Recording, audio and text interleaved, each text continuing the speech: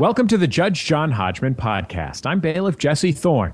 This week's case, Slash Friction. Brian is compiling a list of his top 100 horror films using a complex Excel spreadsheet and rating system. He brings the case against his friend, Jay.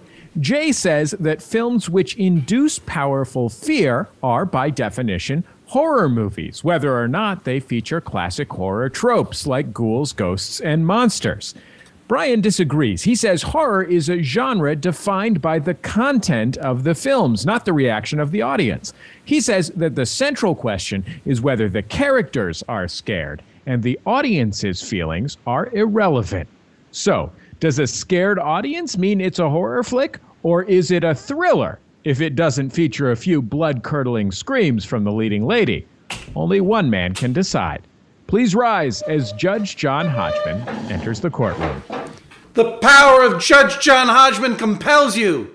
The power of Judge John Hodgman compels you. The power of Judge John Hodgman compels you. Hi, Jesse. You can swear him in.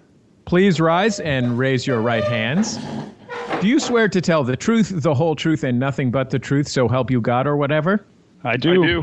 Do you swear to abide by Judge John Hodgman's ruling, despite the fact that the only emotion he's ever inspired in audiences is adoring fealty? I do. Very well. You may be seated, Judge Hodgman. Thank you, Bailiff Jesse. Okay, we have Brian and Jay. Who is bringing the complaint? That would be me. Brian, did you catch the reference I was making as I entered the courtroom? That seemed like you were trying to exorcise a demon out of someone. Yes, and it is up to me who is the one who is demonically possessed and who is the drunken priest who throws himself out the window. Brian, you are bringing the complaint. Will you state the nature of your complaint, please? Yes. I'm compiling a horror movie list, and it's an ongoing life's work. And I was discussing it with my good friend. Let me just stop there and say, good for you, sir. Your life's work is a list of horror movies. I didn't say it is my only life's work. I'm just saying that it's something that will continue throughout my life rather than being definitively done at any point. Sure. You also have your list of science fiction movies. I get it. All right, and move on. your unfinished symphony.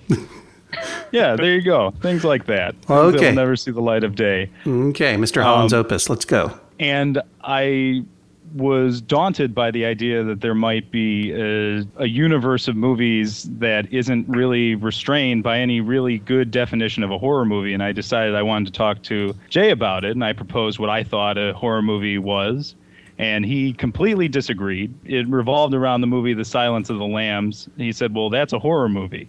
And I said, I don't think it is. It doesn't have the right content for a horror movie. And that's really where everything grew from.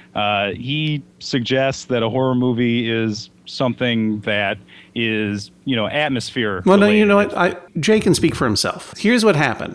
You're making your list of your top, 1,000? Well, there are more than 100 on there, but I want the list to be the top 100. The top 100 because history requires this. I understand. And so your personal top 100 horror movies, and it occurred to you to ask Jay about Silence of the Lambs, even though you don't believe it belongs on the list. Is that right?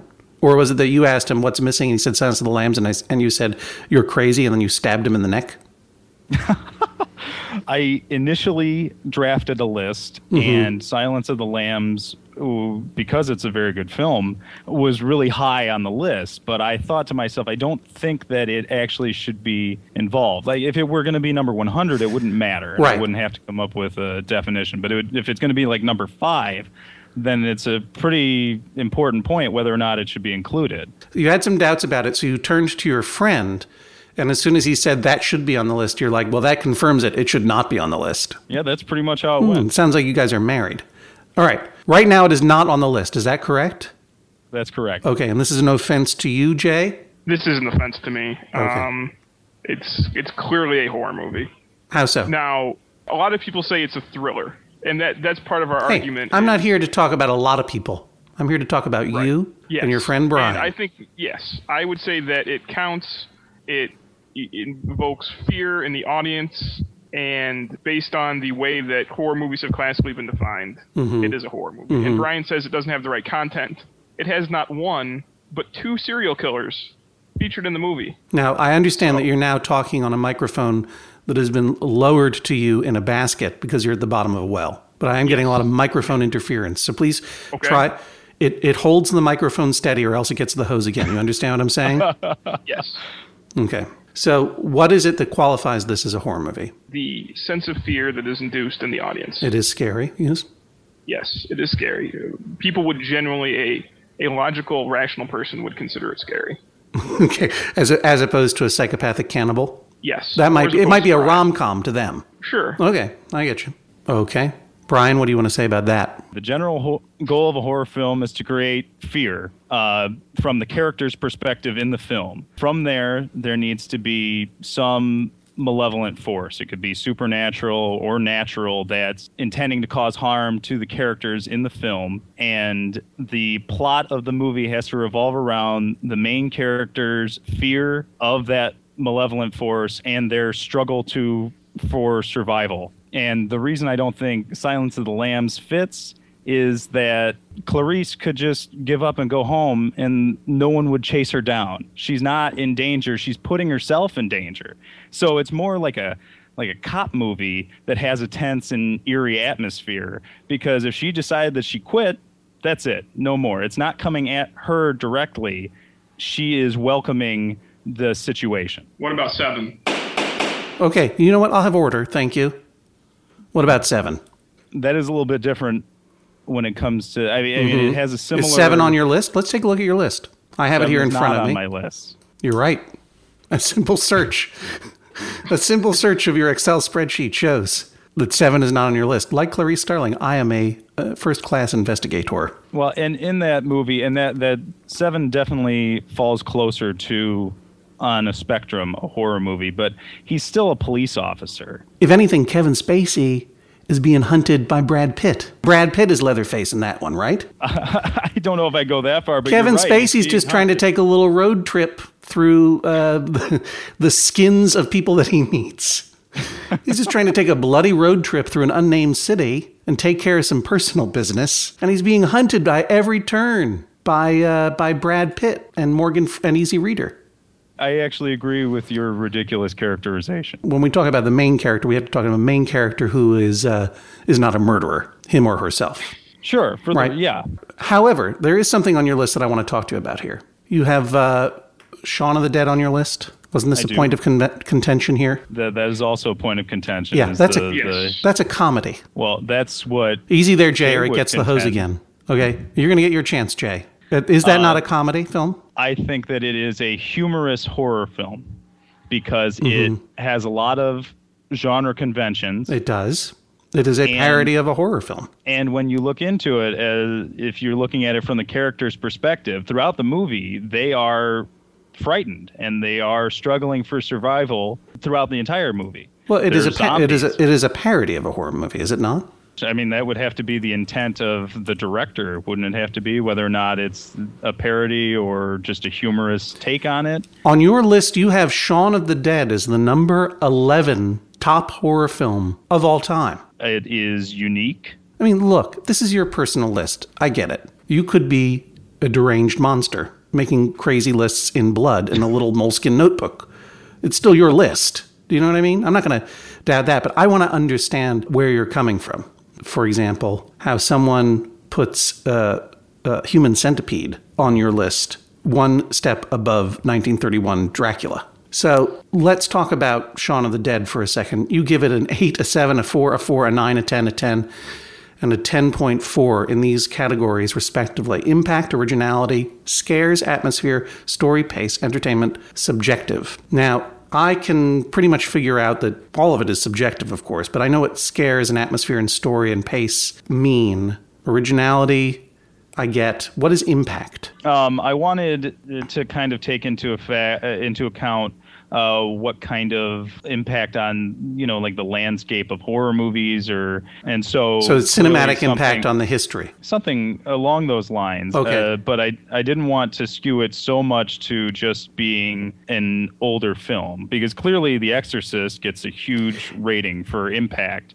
But just because something came out in the last 10 years doesn't mean that it shouldn't get a high rating for impact. Like Paranormal Activity is a very interesting and unique kind of contribution to the genre, so it should have a high rating for that as well. Is it higher than Blair Witch? No, I wouldn't. I don't know. I don't remember what is on that list. It is. It is. It's number 22. Oh, it's rated higher. Yeah, overall. It's rated higher overall. Okay. Because I didn't like the other portions of Blair Witch. Yeah, Blair Witch was very unique and the cinematography was good. But for the most part, I didn't really care for the film. For impact, you gave Paranormal Activity 1, I should specify, a 6. You gave Blair Witch Project a 7. All right. Okay. So, and which puts Blair Witch Project, along with the other stuff, at number 110. Now, I would say, again, this is your list. This is your lunatic scratchings in your own hidey hole. I get it. But it's hard for me to see Shaun of the Dead at number 11 and Rosemary's Baby at number 21. Well, the list is obviously subjective. I thought we were arguing about what a horror movie is, not no. I understand. Like the movies on my list. Well, I know. Won't have you speak to the judge that way. That's okay. This Bailiff goes Jesse. to the point of whether you're an idiot. It's okay, Bailiff Jesse. I understand where he's coming from. You know, you have Halloween 2 at number 7, and I don't even see Halloween. It's in the top 10, isn't it? You have it at number 14. Website, but are you looking at my IMDb list or just the Excel sheet list? I'm looking at the Excel sheet that you sent in as Exhibit A, and you sent it in a trapper keeper made out of human skin, dropped it off at the police station with my name written on it. Is that what I should be looking at? Seems to me that's what I should be looking at. I mean, all this stuff: impact, originality, scares, atmosphere, story, pace, and then you have a parameter called subjective. What does that measure? Well, so if 2 movies are close and I clearly like one more, then I get to rate it higher there so that it has a higher spot on the list. Oh, okay. So that's where. But how is it? For example, your number 1 is Dawn of the Dead, which is a respectable choice. Everyone will agree that that is a horror movie. The characters are afraid. The plot revolves main characters being brain-eated by a malevolent force, and they're trying to escape, right? Impact, you put at 10, greater than Rosemary's Baby or The Exorcist. Originality, you put at 10. Scares, you put at 10. Atmospheres, you put at 10. Story, you put at 10. Pace, you put at 10. Entertainment, you put at 7. Subjective, you put at 10. For a total of 77. So how does the subjective thing work there? Because you have other things, you have other ratings for subjective 10.1, 9, 8, 10.4. What is the madman's calculus that you're doing in the subjective column? I just don't understand. You're just adding numbers to get things to where you think they should be on the list? Admittedly, and what you're pointing out, the list is very, very subjective. Yeah. But I didn't want, just because out of my head, I didn't want to say, well, I like this movie, so put it there. So I wanted to get a lay of where the movies stood as I saw them, maybe objectively, but not really. But closer to objective than me just saying, well, I like this movie better. And then once they were laid out on the table, I wanted to move them around a little bit to fit what I thought the list should actually look like. You don't have to explain to us that you made this list of your top 100 horror films because you wanted to get a lay. Okay. I mean, here's the thing, though. One can make a list, and one can make it privately, and have this in your head, and have that be your life's work. The 100 best horror movies, according to me. And yet, you don't put it on the internet unless you are looking for a fight. Don't you? I mean, that's the whole point of this, is it not? To spur a conversation and to look like a fight and to induce people to try to murder you so that you can live out your own horror movie. Like Kevin Spacey, you have kept a little journal full of hand-scribed entries about how much you hate the world, and now you're going out there and revealing it and being chased by detectives. That made no sense at all, but you know what I'm saying. Well, yeah, clearly I want conversation and disagreement and something like that. Yeah, well, guess what? You got both today, sir. 30 Days of Night is not better than The Exorcist. I don't know what calculus you can use. What? Thank you. I'm so glad someone finally said that to him. Look, and he listened. Here's the thing. I don't necessarily disagree. Not that it matters, right? I don't disagree necessarily with your definition of a horror film. I think it's pretty inclusive and pretty accurate. It's a pretty good catch-all for what a horror movie is. I do think that your stipulation that the character has to be afraid, but the audience member doesn't have to be, I would disagree with that. I think horror movies are designed to evince fear in the audience so that they can psychologically work through those dark fears. And I think that my TEDx Midwest companion from last week, Wes Craven, would agree with me, since he just said it. That said, what argument can you make that 30 Days of Night is a better film than The Exorcist? Well, something I'm big on is pace. And I think that it was paced better, and I found it more... What does that mean? More things are happening throughout the film. There's not a lot of downtime. Because as I'm watching movies on the margins of what is even considered a decent movie, what I hate is movies that could be okay, but they're very slow. And the slow movies are driving me crazy. So pace is a very important issue with me. Maybe you should just call those marginal films Exorcist-like films. You said that. I didn't say that. I still put it in my top 25. What you put in your top 25 doesn't matter to me. You are an authority only in your own personal weird basement full of moths. Okay? We can have a conversation about which movie is better than the other. But you're stipulating to, well, it's still in my top 100. Like, I don't care. No offense. I don't care. But if you were sitting here via Skype telling me that 30 Days of Night, look, I like Danny Huston a lot. Like, it just doesn't track for me, sir. It just doesn't track. All right. Jay? Yes. What do you think of the definition of the horror movie? I take a more classic interpretation of the horror movie. I have some of my evidence, Webster's Collegiate Dictionary, as discussed on horror.org, an anthology by an author who writes about horror movies, as well as the American Film Institute's own definition of horror movies. All seem to fit better with my definition than with Brian's. So I don't really have my own definition. I just am saying that Brian's definition is crap. Is correct or incorrect? Crap. I'm sorry. C-R-A-P. Oh. It sounds to me like you're just more offended that he didn't want to put your favorite movie on this list. And you trot out the dictionary. I'm not getting much of an argument from you here. I think that the whole concept that, first of all, that it's content-based. You brought up Shaun of the Dead, which is one that we discussed. Do you think that should not be on the list? That should not be on the list. It's a Why? comedy. It's trying to invoke... I feel like I watched the movie and I laughed, and it was good. Right. But if we have that, do we have Young Frankenstein? Do we have Scary Movie? Oh. Do we have Young Frankenstein? Humor's an interesting thing when it comes to the horror movie. So there has to be some balance of actual horror movie... I don't know. I'm stammering now. Yeah. Answer the question simply. Young Frankenstein, yes or no? No. Why not? It's full intent of that movie, and the effect of that entire movie is humor. It is pure parody. Why isn't Psycho on your list? I don't think Psycho's a horror movie. Wow. Okay, why not? Because she is frightened for approximately 2 seconds before she's dead. And really, the whole movie is atmosphere. It is creepy, and it is a great movie. But the character that's in it doesn't know that she's being hunted by the malevolent force until he shows up with a knife. And so for the 3 seconds that she's afraid, I don't think that that's sufficient to constitute an actual horror movie where she's struggling for her own survival with the thing that's chasing her. I put this question to my friend Nicholas McCarthy, who is a horror film aficionado and was the person who introduced me to most of the horror films that I've ever seen in my life, including The Evil Dead and The Evil Dead 2 and Army of Darkness I saw on my own.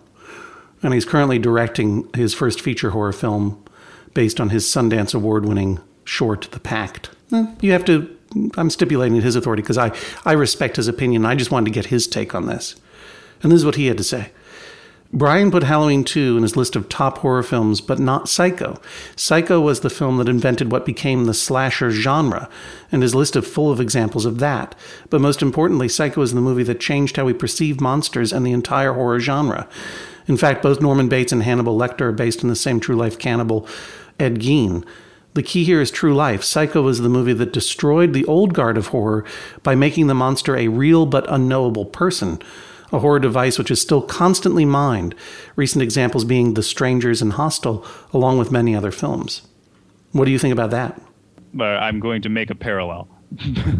When you consider somebody for whether or not they should be included in the Rock and Roll Hall of Fame, one of the things is influence on future bands and music, which is what he's saying. Psycho is an influence on later horror movies, correct? Mm-hmm. Jazz can be influential on rock music, but it isn't rock music. And Psycho can be influential on horror movies, but that doesn't make it a horror movie just because it influenced horror movies. So by your definition, the person at risk has to be pursued relentlessly for a extended period of time with full knowledge that they are being pursued relentlessly and that they are trying to escape. Yes. Okay. In the movie known as Jaws, number 30 on the existing list that you sent me via Human Skinogram, Chief Brody could have left the island at any time, no? But everybody around the area was at risk. Anybody in the water. But they weren't the main character. If the scene is shot from their perspective, it's a main enough character to be. Wait a minute. I think the holes in your argument here are so apparent, and that I think you can even see down those holes and see the people you've got trapped down at the bottom of them. Like, this is going to play itself out very clearly. If you start saying to me, well, but it shows the movie from the victim's point of view, right? Then I can say to you, Silence of the Lambs does as well. They are not the main characters of the film. The main characters of both films is a law enforcement officer who feels that he must pursue the unknown terror in order to protect those around him. What's the difference? Bullet bited. All right. Jaws isn't on my list anymore. I agree with you in that regard. Wow. Okay. Because you don't even have to go in the water. You can avoid it in that way. I realize now that, Jay, do you have anything you want to say aside from quoting the dictionary to me at this point? I feel like I can let Brian dig his own grave and sit back and watch. Well, you're a monster as well then. Oh, indeed. This has definitely become Brian against the world. The lone monster wandering the countryside as we chase him with pitchforks. So I'm going to put him out of his misery. I have enough to make my decision. I'm going to Chambers. I will be back. I will replenish my supply of human blood, and then I'll be back. Please rise as Judge John Hodgman exits the courtroom. Jay, I have to begin by asking you, would you say that it's the same dark forces within Brian that motivate him to create a list like this, that motivate him to create such a complex and bizarre definition of the genre? Yes, I think Brian really created this because I can tell if a movie's scary if I find it scary, and it's usually then a horror movie. Brian is a jerk, and things don't scare him. So he's created this as a way to figure out what horror movies are, because he doesn't get scared, kind of like how psychopaths don't get scared. Brian, are you some kind of unfeeling psychopath? Perhaps after watching as many horror movies as I have, it is harder to actually elicit any fright or anything out of me. So yeah, sure, I'm a psychopath. Please rise as Judge John Hodgman re-enters the courtroom. I believe it was the great horror novel writer, Cervantes, who wrote that all comparisons are odious and that all rats want to eat your flesh. I will say that I agree with the first part. These lists are intensely pointless. And I am not here to tell you, Brian, that you should like The Exorcist more than you like 30 Days of Night. I am here to tell you that if you are saying that 30 Days of Night is better than The Exorcist, you are wrong. But we could argue about that forever and get nowhere. I do think there are some deep flaws, Brian, in both the rankings on your list. That is my subjective opinion. But also in the logic by which you assembled the list, which is to say, one, I think that it may be that you are a psychopath who cannot feel emotion or feel empathy with people on the screen. But I find your definition that the person on the screen has to be scared, but you do not, to be very curious and worrisome indeed. I think that the purpose of horror films is to show us on the screen being menaced by the same dark, uncontrollable forces that we fear in our own lives, and either triumphing over them or being turned into human centipedes by them. Both have their own cathartic experience that we have as viewers. The clinical way that you are looking at this is, to me, a little troubling, but I get it. It's your thing. If that is your definition, though, I think that then there's a second problem I have with your list, which is kind of that it exists. If you want to say that you like a movie better than another movie, I'm with you with that. I would like to hear an argument that is specific to why this movie is better than another movie, how this movie is better and this movie fails, why The Exorcist is not so good while 30 Days of Night is great in very specific terms. You're stipulating to, well, I rated it 7 on Pace. To me, to another human being, is kind of meaningless because these criteria themselves are completely subjective. However, the criteria that we laid out for inclusion on the list is pretty reasonable, except for the sociopathic angle that I discussed before. And additionally, that is something where once you set the criteria for the list, that becomes the criteria for the list. And no one, no matter how much they love Jodie Foster, can force you to put something on the list if it doesn't meet the criteria. Now, my friend Nicholas McCarthy, the director of the forthcoming feature film The Pact, a horror film, believes very strongly that The Silence of the Lambs should be on this list, and he gave a whole lot of evidence that I could have cited to you as to why, and this tradition and the overlap between the film noir tradition and the police procedural tradition and the horror movie tradition, how they all fit together. And I agree with him that I think Psycho should be there. But that said, you made an extremely compelling argument for why it shouldn't be there that I had never considered before, which is that Clarice Starling can go home. She can quit. And that, to me, while I don't necessarily feel that your dogma for what a horror film is a prescription for, is necessarily a prescription for a good film, it certainly is a prescription for a formula that we identify as horror. And that aspect is an aspect of horror films that I had not really considered before, and one that really moved me to make my decision, which is, yes, you are correct, Ryan. Silence of the Lambs does not belong on your list because it is primarily a police procedural with horror elements in which the main character is only stalked relentlessly at the very end of the movie, and God knows that doesn't count. She's only stalked relentlessly through a basement by a killer wearing night vision goggles for 3 minutes. That can't count as a horror movie. That should be the whole movie. Yeah. Right? If the whole movie was she shows up and he goes, was she a great big fat person? And she goes, she was a large girl, yes. And that's the opening scene. And then from then on, she can't get out of that house. That would be a horror movie by your definition, right? Yes, it would. Yes. And you know what? By mine as well now, too, I would say. I think that there's something, you're onto something there. And I'm sorry, Jay, I know how infuriating this must be to you, but your friend is making a list precisely to infuriate people, so mission accomplished. But I don't think that movie belongs on the list. However, by your same criteria, I do not think Jaws belongs on that list, and I appreciate the fact that you bit down on the 7 stilettos that are designed to kill the spawn of Satan. And are removing it from the list, that as well. But I have to say this. I am ordering you to take Shaun of the Dead off your list. It is a comedy, just as, frankly, Zombieland is.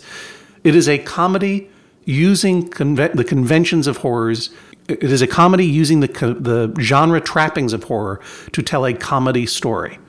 And that, I am afraid, disqualifies them from your very reasonable list. So I will take off. I will prohibit I will prohibit Silence of the Lambs. You agree to take off Jaws. You got to take off either Shaun of the Dead or Zombieland. I leave it to you to insanely argue the other one. This is the sound of a gavel. I'm terrified. Judge John Hodgman rules. That is all. Do you feel vindicated, Brian? Yeah, in a way. I wouldn't expect him to wholeheartedly agree with my list. So yeah, I feel like this was good. This was good. Jay, is your friend Brian out of control? We both enjoy watching horror movies, but he's taking this to a new level. I haven't seen him or heard from him in the last 8 months. I'm pretty sure he just lives in the basement, tweaking this list and murdering people who disagree with him. Jay, Brian, thank you so much for taking the time to be on the Judge John Hodgman podcast. Thank you. Thank you very much, guys. And Brian, please don't murder me. It is very spooky in the chambers today, Judge Hodgman. Hey, Jesse, come over here and feel this stainless steel bowl full of eyeballs. Oh, I'm kidding you. It's not human eyeballs. We do have some movie-related docket cases here. Here's one from Kristen. She says that she is having a dispute with her husband, Alex. She says that at the end of a scene, the finish of a take in a movie, the director says, "and scene." Her husband says that the director says, "end scene." Which is it? Well, as you know, Jesse, I've appeared in several films. Baby Mama, starring Tina Fey, The Invention of Lying with Ricky Gervais, and Arthur, with the remake of Arthur, the one that got right, and other TV shows and short things in movies. And I've never heard a director say either of those things. The only time I've ever heard anyone say "and scene" is when they are sarcastically making fun of how some people end an improvisational comedy scene or an improvisational dramatic scene as an acting exercise. And in that case, I think the saying is, in my understanding, is always "and scene," A-N-D, scene. Meaning we're closing the improvised scene at this point. End scene, I've never heard said before in my life, and I hope to never hear it again. Our final question comes from Patrick. This dispute comes from Robert. He says that he and his friend Patrick disagree on matters Dracula. Robert says that there is no canonical evidence that Dracula ever says blah, and that this was an affectation thrust upon the good count by comedians post facto. He says he hasn't seen all of the Dracula movies, but he has seen Dracula, Son of Dracula, Dracula AD 1972, Monster Squad, The Creeps, The Satanic Rites of Dracula, and the super low-budget Bruce Glover film Die Hard Dracula. And in none of these films does Dracula say blah. So, is blah a post-canonical addition for comic effect, or is it actually native to the character Dracula? I think this is what you would say is what Star Wars people would refer to as being as in the extended canon. In other words, it's not appeared in the novelization. Yes, it's not. It's not in the core product. In the Star Wars world, the 3 original Star Wars movies, and I guess the other ones too. But it's in the extended universe of the Dracula mythos. Is that a Dracula says blah blah? It is as much a part of the overall Dracula mythos at this point as Count Chocula is, certainly. But I do have to confess ignorance in this one instance, which is I don't know and would like to know the origin of the blah thing with Draculas. I call all vampires Draculas, by the way. That's in the canon. So if anyone out there wants to do a little research and actually track down the etymology of blah and can provide some written and even better, some audiophonic evidence, I would be glad to send that person an autographed copy of my new book, That Is All. Because I think it would be fun to know. I don't know. It had to have started somewhere. The question really has to be resolved is, did it start purely as a joke riff on Draculas? Or was there a non-joking, non-comedic Dracula-type film in which that affectation, that vocal exclamation, blah, was first used, that was then made fun of by comedians later on? I'd like to know the answer myself. And I would like to know, for my own personal reference, which episode of our friend Tom Sharpling's program, The Best Show on WFMU, featured an extended supposition on the part of Tom and his guest, who I believe was John Glaser, the creator of the very funny television program Delocated, on the possibility that there could be a Dracula version of Google, where the only difference would be when you pressed the search button, it would make the sound blah. Blah. Yeah, blah. Okay. Best Show fans, go back to the archives and get Jesse the name and number of that episode, or the date and number of that episode, I should say. And the rest of you actually go do some homework and find out who was the first to say blah. Happy Halloween, by the way, Jesse. Oh, thank you. What are you going as this year? A bailiff again? Well, I mean, if the shoe fits. And you're wearing both of them, so yeah. I'm going as a judge again, but a sexy judge. Was there something else that you wanted to say after this? No, simply that I hope everyone has a happy and safe Halloween. Please don't eat any razor blades. And please do consider giving out as treats this year a copy of my book, That Is All, available in stores. Well, it would be too early. You can pre-order it now, I suppose, at Amazon, Barnes & Noble, IndieBound, Powell's. My book comes in minis. You can buy cellophane bags of them by the 100, and you can leave them in your cupboard until next Halloween, where you can give them out to kids unsuspecting. I think that anyone who doesn't, at the very least, go to areasofmyexpertise.com and check out the schedule of your many appearances promoting this book, in which people can shake your hand and thank you for the hard work that you've done on the Judge John Hodgman podcast. See you on the road, everybody. Happy Halloween. Bye, everyone. Spooky doodle doo. The Judge John Hodgman podcast is a production of MaximumFun.org. Our special thanks to all of the folks who donate to support this show and all of our shows at MaximumFun.org/donate. The show is produced by Julia Smith and me, Jesse Thorne, and edited by Matt Gorley. His great podcast, by the way, is called Super Ego. You can find it in iTunes or online at GoSuperEgo.com. You can find John Hodgman online at areasofmyexpertise.com. If you have a case for Judge John Hodgman, email us and be sure and include your telephone number. The email address is hodgman@MaximumFun.org. If you have thoughts about the show, you can always comment on it on our message board, forum.MaximumFun.org. We'll see you online and next time right here on the Judge John Hodgman podcast. Oh, wait. Was she a great big fat person?